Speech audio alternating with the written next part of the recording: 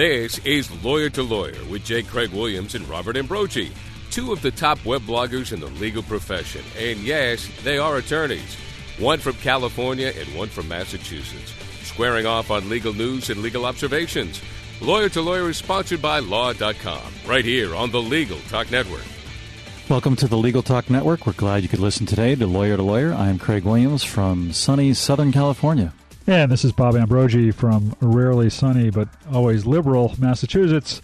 I write a blog called Law Sites, also a blog called Media Law and Legal Blog Watch for Law.com. And I write a blog called May It Please the Court.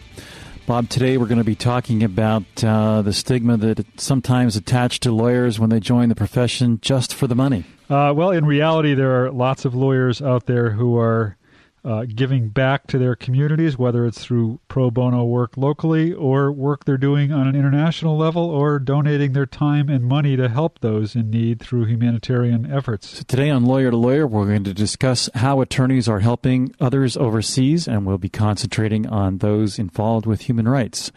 We're going to discuss their work overseas, being an attorney from the States working in a different country, and helping others in need through the law. So let's introduce our guests, beginning with our first guest today is Christina M. Storm. Christina is the founder and director of Lawyers Without Borders, a nonprofit international human rights organization whose goal is to create a global resource in legal pro bono services around the world. Before becoming involved with Lawyers Without Borders, Christina was a trial lawyer with a focus on family and employment discrimination defense work. Now she largely handles smaller matters for long-standing clients while focusing on Lawyers Without Borders.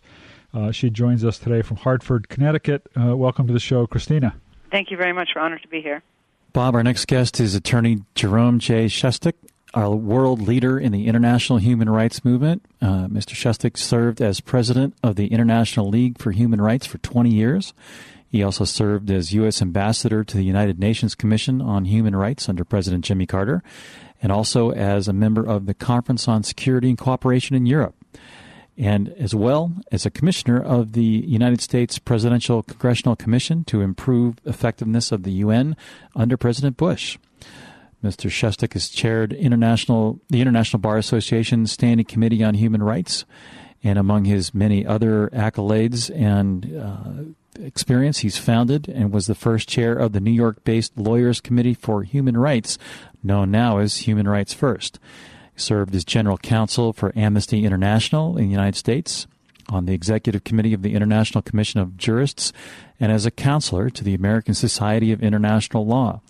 He's currently co-chairing the ABA's Human Rights Center, which he founded, and currently of counsel at Wolf, Block, Shore, and Solis Cohen out of the Philadelphia office. Welcome to the show, Attorney Shustak. Thank you very much. Glad to be here. Well, there's a lot to cover today, but I wonder, Christina, if we could just start with you and ask you to give us an overview of how Lawyers Without Borders got started and what its purpose is. Actually, it got started quite by accident, and mostly as I approached my 50th birthday out of my own search for pro bono opportunities in an international arena.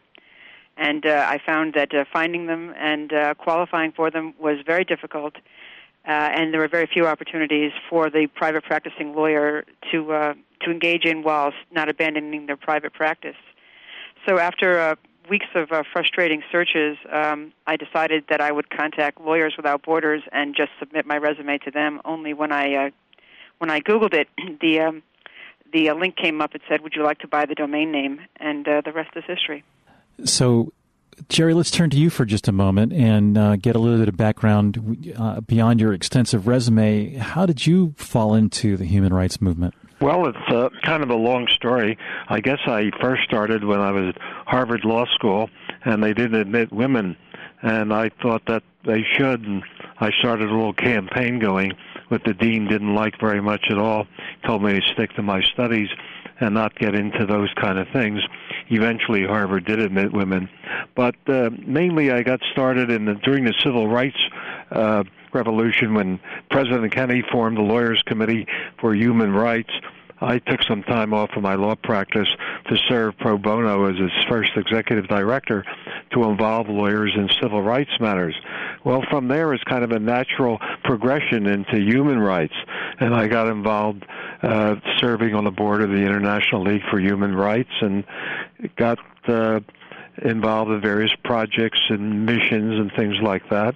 And human rights became a very important aspect of what I was doing. And when I was elected president of the American Bar Association, that was one of my main programs, too, involving lawyers in human rights activities as well as other professional activities.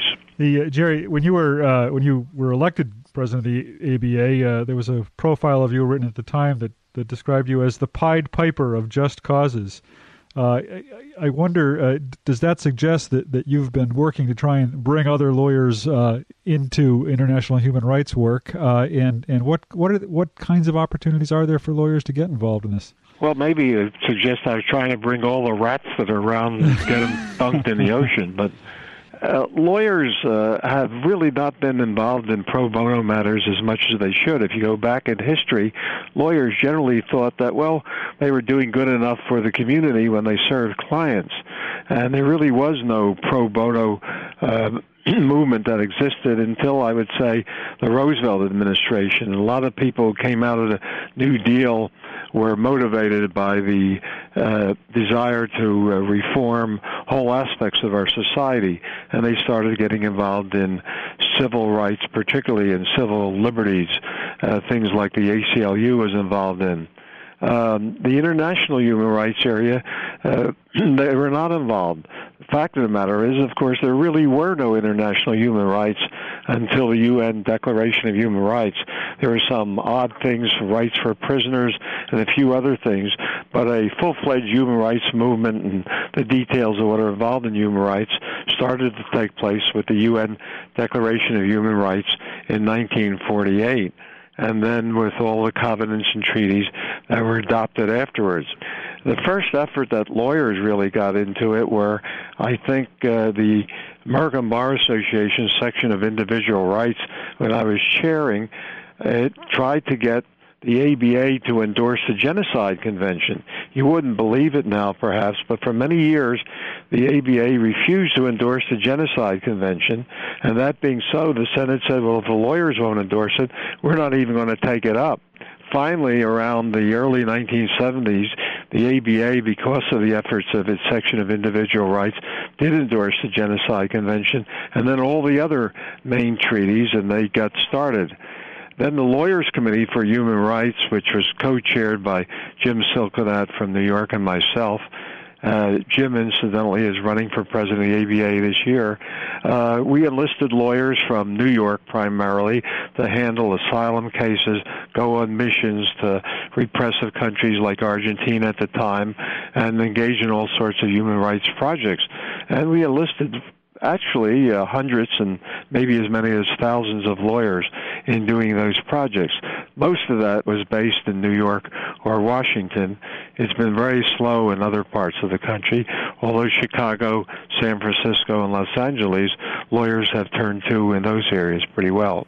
Christina, you've started this organization to provide some of the things that Jerry's been talking about. What kind of opportunities are available to lawyers, and where do you reach internationally? Lawyers have a host of opportunities available through us. Some of them who want to stay in their offices can do work helping NGOs and nonprofit organizations. Typically, we try to link internationally oriented organizations with business attorneys. We provide long-term opportunities and short-term opportunities. The short-term opportunities tend to be trial observations in politically volatile places or in important human rights trials. Two of them are ongoing now, one in Namibia and one in Ethiopia, where we have circulated many lawyers in and out of both trials for observations ranging from 1 to 2 weeks to a month or longer.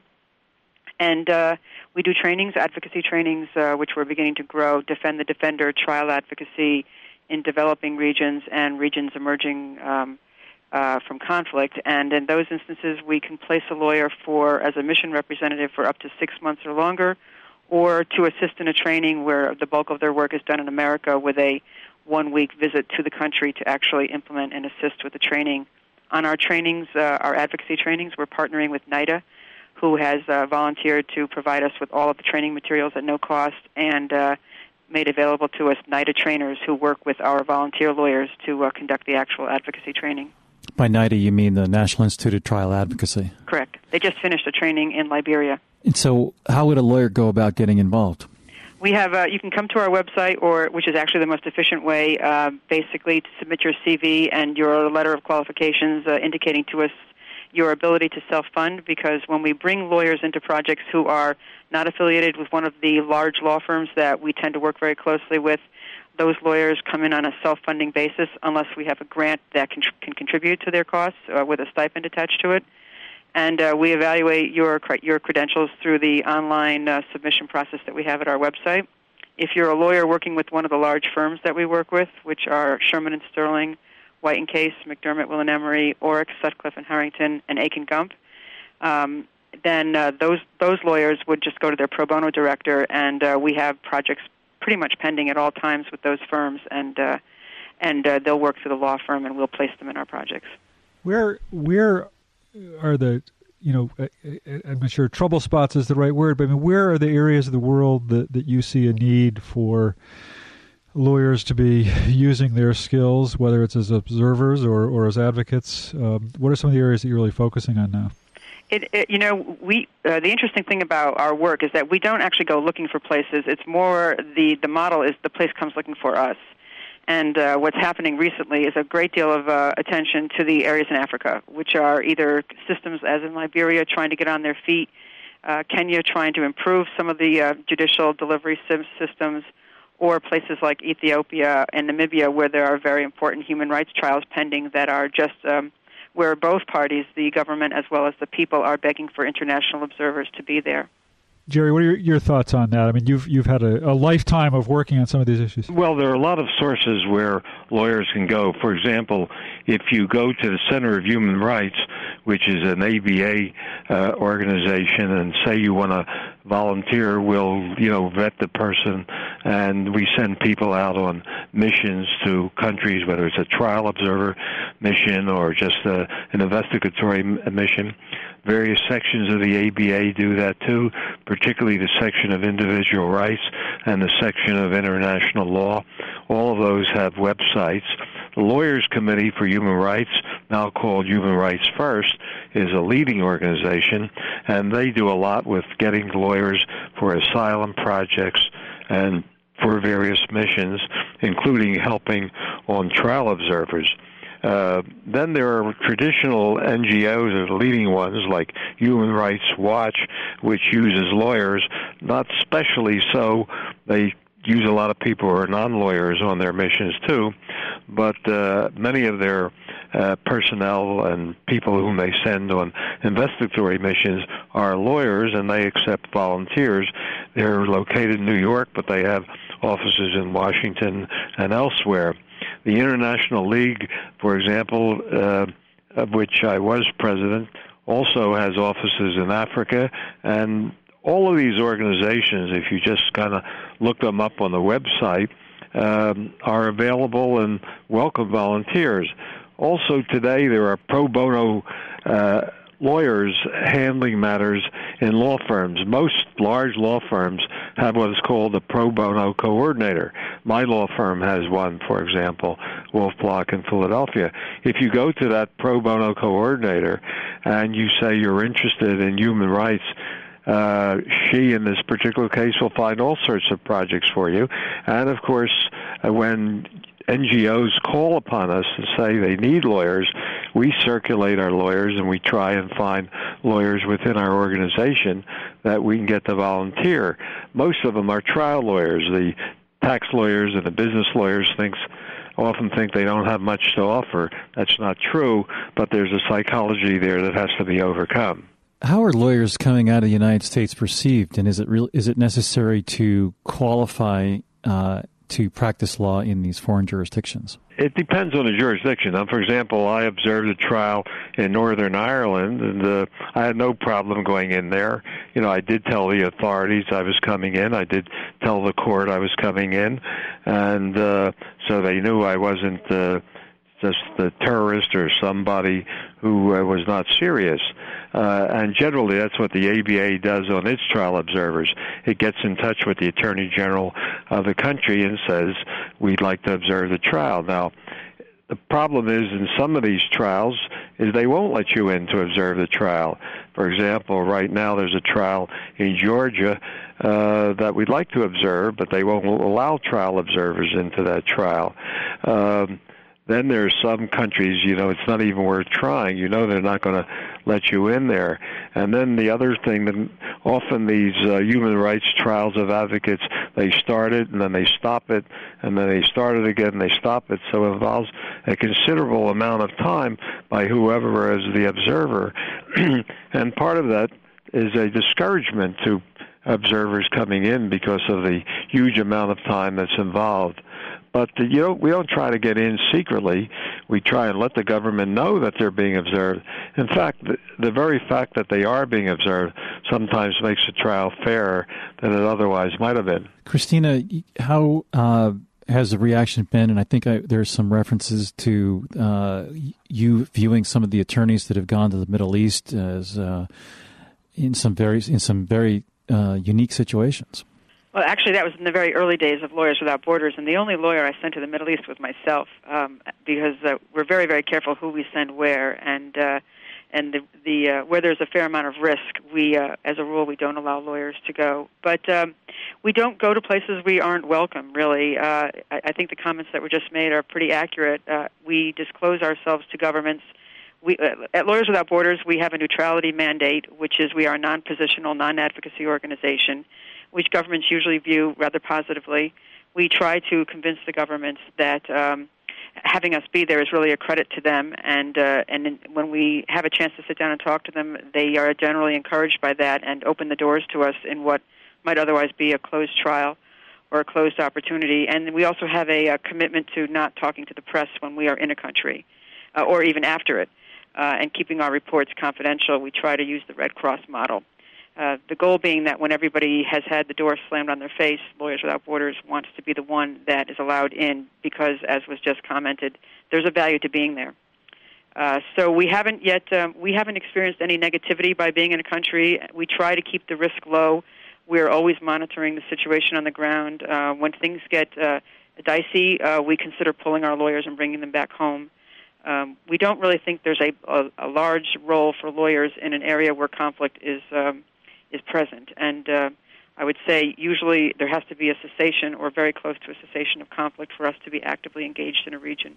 Where does the financial support come from for your organization? It depends. In some countries we are there with grants by foundations and by USAID or the United States Department of State or independent foundations.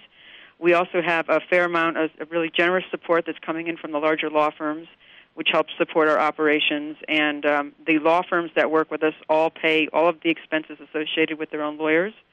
So that isn't an expense to the organization. A very small amount of our support comes from private individuals. Are you affiliated in any way with the other Without Borders organizations around the world? None of them. None of them. We are a totally independent organization, affiliated with none, including the Belgian organization that sometimes use our name, Avocats Sans Frontières. What kinds of skill sets are you looking for? Jerry mentioned that a lot of the lawyers who end up getting involved in this work are trial lawyers. Some of them are organizational lawyers. Is there a right kind of a lawyer and a wrong kind of a lawyer for volunteering for your organization? Well, when we're talking about a trial observer, we obviously want someone who's had a good amount of trial experience. Language is desirable, but we will provide translators too if it's a country where the language is not known. If we can find a lawyer who knows the language, so much the better. But basically, we have training courses, and we want lawyers who are skilled trial lawyers, because otherwise their observation doesn't amount to very much if they're amateurish on it. With respect to other matters, like an asylum case or an investigation, there you don't need that particular skill. You merely want someone who's well-motivated, has integrity, and the right type of interest. Well, Christina, I'm a member of Lawyers Without Borders. At least at one time I was. I'm not sure I'm currently a dues-paying member. But for those lawyers and the listeners of ours who are not part of big firms, how would they plug into your organization and get involved? And what kind of skill sets are you looking for from them? It depends upon the project. But basically, the approach we take is a very team-oriented approach. The group that just came back from Liberia involved a retired lawyer who was there as a mission rep for the first 4 months, another lawyer who was not in retirement but had 30 years' experience as a prosecuting attorney, retired from being a prosecutor, who spent the next 4 months there helping us with the preparations and negotiations with the Minister of Justice. The actual training program had 2 federal court judges, 1 district court, 1 circuit, 5 lawyers from the large firms, and the mission representative, the private practicing attorney, who had been helping us with the lead-up work. The post program involved 2 young law graduates who are helping us circulate the evaluations and elicit the feedback and arranging the community outreach component of the project. And one of the young lawyer trainers from the big firm will be back for the whole month of October to basically wrap the project up. So it is very much of an approach involving a host of different lawyers. We had criminalists because it was a criminal advocacy training program involved as the chief lead trainers, but the lawyers who were assisting the trainers who had only a modicum amount of experience in the criminal sector, but nevertheless could be very useful as assistant trainers, were their number 2 man, where every major trainer had an assistant.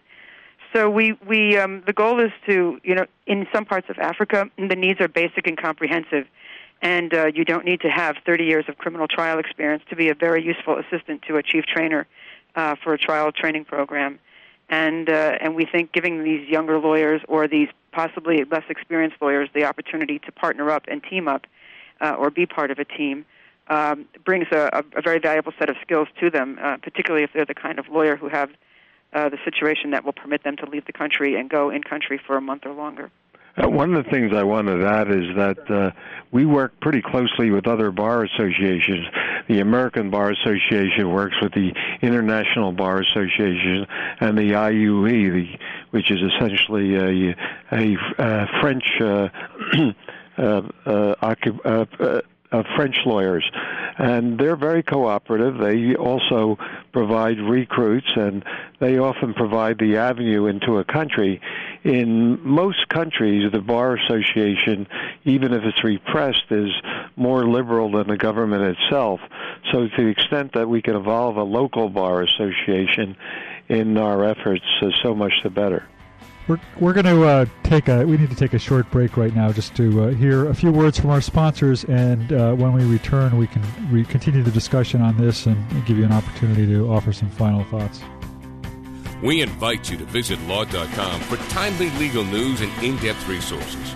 From daily headlines to practice-specific updates, law.com provides up-to-date information to those working in the legal profession. As part of its coverage, Law.com is proud that J. Craig Williams' blog, May It Please the Court, and Robert Ambrogi's blog, Law Sites, are part of its blog network.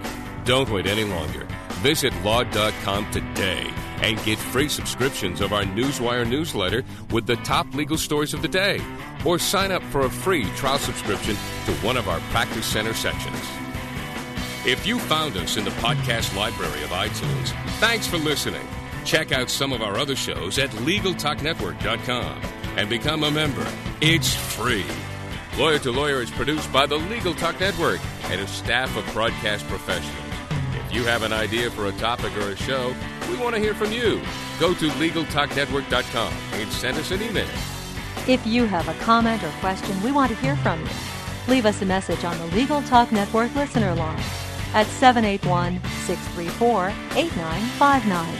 We really do listen to the messages and even answer your questions on our next show. Did you know that Legal Talk Network podcasts are also available as CLE? Visit Law.com's CLE Center at www.clecenter.com. That's clecenter.com to enjoy listening and get CLE credit. Check out our Lawyer to Lawyer host blogs. J. Craig Williams' blog at mayitpleasethereport.com. Likewise, Robert Ambrogi's blog at legalline.com for daily legal observations, perspective, and, of course, a healthy dose of humor and wit.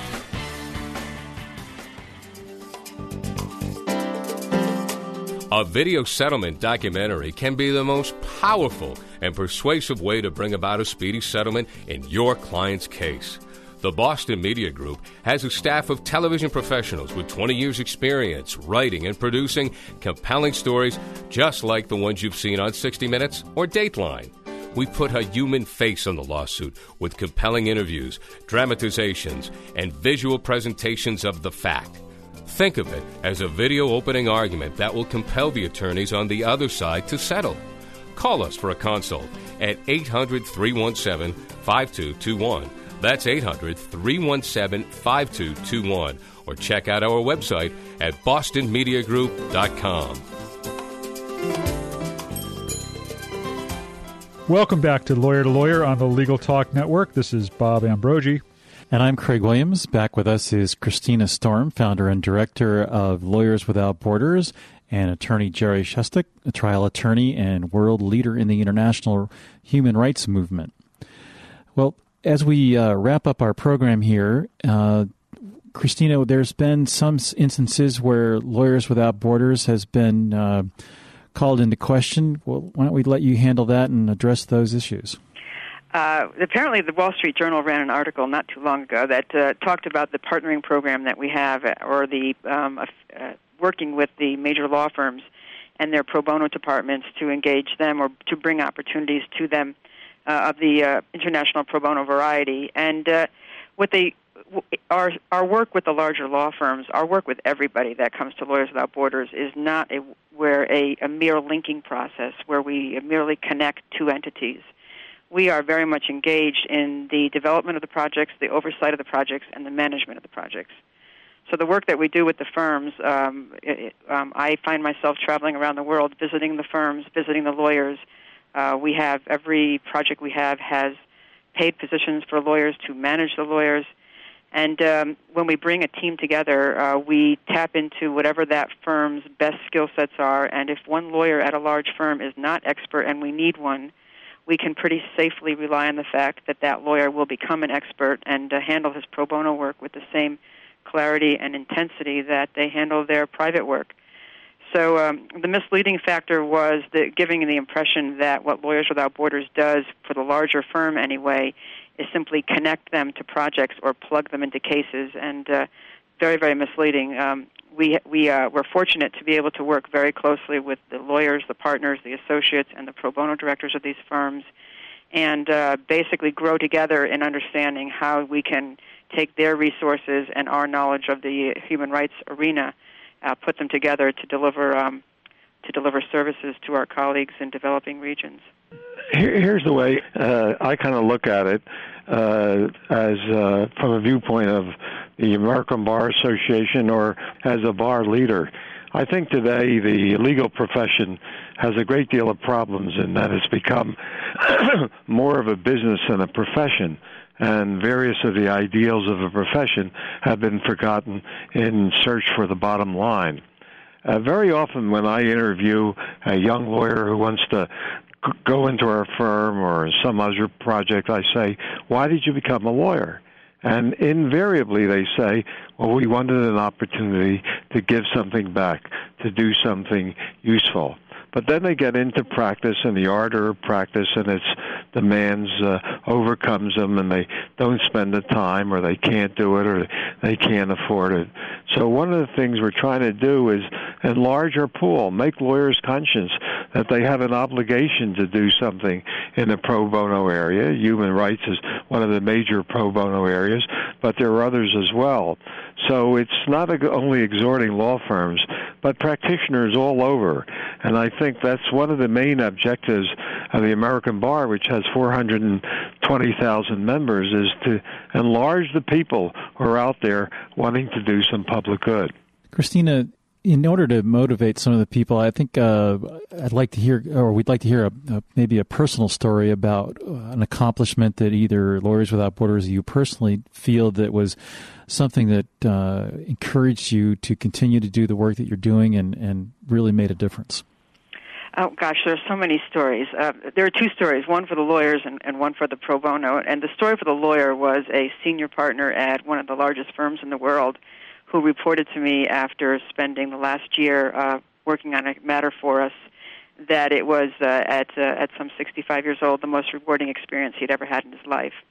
That certainly brought me a huge amount of satisfaction, knowing that it was that same feeling I was searching for 7 years ago when I founded Lawyers Without Borders. In terms of the most recent event that has brought us satisfaction as an organization was there was a trial we're observing in Africa. And as I'm sure my colleague knows, these trials in Africa last for years and years and years. It has been ongoing for 7 or 8 years. And for the first time, we have been there for the last 3/4 of a year. And the charges were dropped, and 2 of the defendants who have been in jail for 7 years were released and sent home by the court. And we really felt that our presence at that trial compelled the court to take a serious look at the legitimacy of the charges against these individuals. And for the first time, literally in the history of that court, in the middle of the trial, the court had dismissed charges against 2 of the defendants. So sometimes trial observation is a question of being there, and we are very comfortable that to the extent we can accomplish more, that's wonderful. To the extent that we can be there and make a difference by being there, we have, and we hope to continue to do the same. Jerry, is there a story from your career that you feel kind of... I think what Christina said is exactly what I would say, certainly as far as the satisfaction goes. I think the people who've been involved in these human rights projects and other significant pro bono projects derive a tremendous feeling of satisfaction, a feeling that they've done something worthwhile that really justifies their being a lawyer. And I get that time after time after time. If more people realize that, I think we would have more volunteers. As far as personal stories, there are lots of them, whether it's a visit to Ireland or a visit to some of the troublesome Mideast area or prisons in the Mideast. I don't think we have the time to do that. But I can tell you that every experience reinforces your feeling that you're doing something that makes you being a lawyer really worthwhile. Well, it's time for us to just about wrap up our program. So what we'd like to do is offer both of you the opportunity to wrap up and give your final thoughts, and also to provide our listeners your contact information so that they can get in touch with you, and in both cases volunteer if they'd like to. And so, Christina, let's go with you first. And specifically, one of the things that has occurred to me during the program is that I wondered whether you're looking for assistance from law schools and from law students and law professors. Well, actually, we have a program we call CLEARS, Creating Legal Accessibility and Resources with Law Students. The international world loves acronyms, and we're getting very good at them. But we've integrated several law schools working with us on almost all of our projects. We have a program right now assisting us with research on Namibia with the University of Toronto Law School. We have a program in Latin America where we have several students at New York Law School working with us. And we have we're going just about to have a program launching next week with the University of Connecticut's Law School. So we're very geared up. We view the law student as a very integral part of growing the culture of pro bono and engaging them now, and encouraging the law students to go to law firms and to develop the skills that we can then export into our projects. In terms of Lawyers Without Borders, we have no shortage of lawyers volunteering, and we have no shortage of opportunities for them. The only shortage we have are the resources to manage and oversee and continue to develop those opportunities. So we are launching a 365 campaign, we call it, which is we're trying to recruit 3,000 people, preferably lawyers, to each commit to $1 a day for 1 year, which will raise $1 million plus, and that will sustain our operations for, believe it or not, 2 years. We operate on a very slim budget over here. And so we'd appreciate anybody in the audience who wants to step up to the plate and be one of our $1 a day donors to do so. You can learn more about Lawyers Without Borders at www.lwob.org. We have a place there where you can upload your CV, where you can sign up for our newsletter. If you want to really ratchet things up, you can just give me a call personally at the office, 860-541-2288, extension 14. And Jerry, your final thoughts and your contact information. Well, in terms of addresses, I'll give you the address of the American Bar Association Center for Human Rights, and I don't have the exact address before me, but it's just easily anyone can find it and find the ABA's webpage. But the point I'd like to make is something different. All the things that Christina said about recruiting and satisfaction are important. But basically, I think what is involved here is a view of what is this society going to look like. Human rights, after all, is really the basis of a civil society. If you look at what a just rule of law is, it involves human rights. If you look at peace, it involves human rights. It's essentially respect for the individual, dignity, and worth. And if somehow you can get people to thinking, why are we human beings, and what does humanity mean? What does it mean to be a human being? And what is the value of individual worth and autonomy? Those are the philosophic issues that everyone has got to solve and become part of their own culture before we can have widespread human rights. It's a constant battle. We're attacking all of the various diseases, but the essential battle is to change the philosophy of the world to where people recognize the value of individual worth and dignity. That website for the ABA Center for Human Rights is at abanet.org/human rights. Right. Well, thank you very much to both of our guests today, Christina Storm, founder and director of Lawyers Without Borders, and Jerry Shestak of Wolf Block in Philadelphia. We really appreciate your time and your thoughts. Thanks for being with us today. Christina, get in touch with me. I'd love to talk about some joint projects. Actually, we work with the ABA on quite a few, but I'm happy to chat with you about doing more. And thank you both for giving us the opportunity to get the word out there. Thank you. Bob, always a pleasure. We'll talk with you again next week. Good to talk to you, Craig. Yeah. Thanks. Bye, everybody. Bye-bye. Thanks again for listening to Lawyer with J. Craig Williams and Robert Ambrogi. We hope you'll listen again and check out our other shows on the Legal Talk Network. Lawyer has been sponsored by Law.com.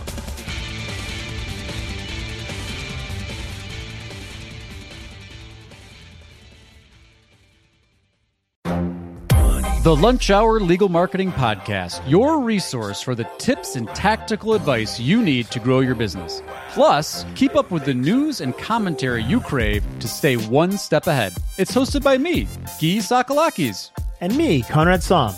Every other week, we break down the issues holding back your marketing strategy and talk about the changes you need to be prepared for. Check out the Lunch Hour Legal Marketing Podcast wherever you get your podcasts or on YouTube.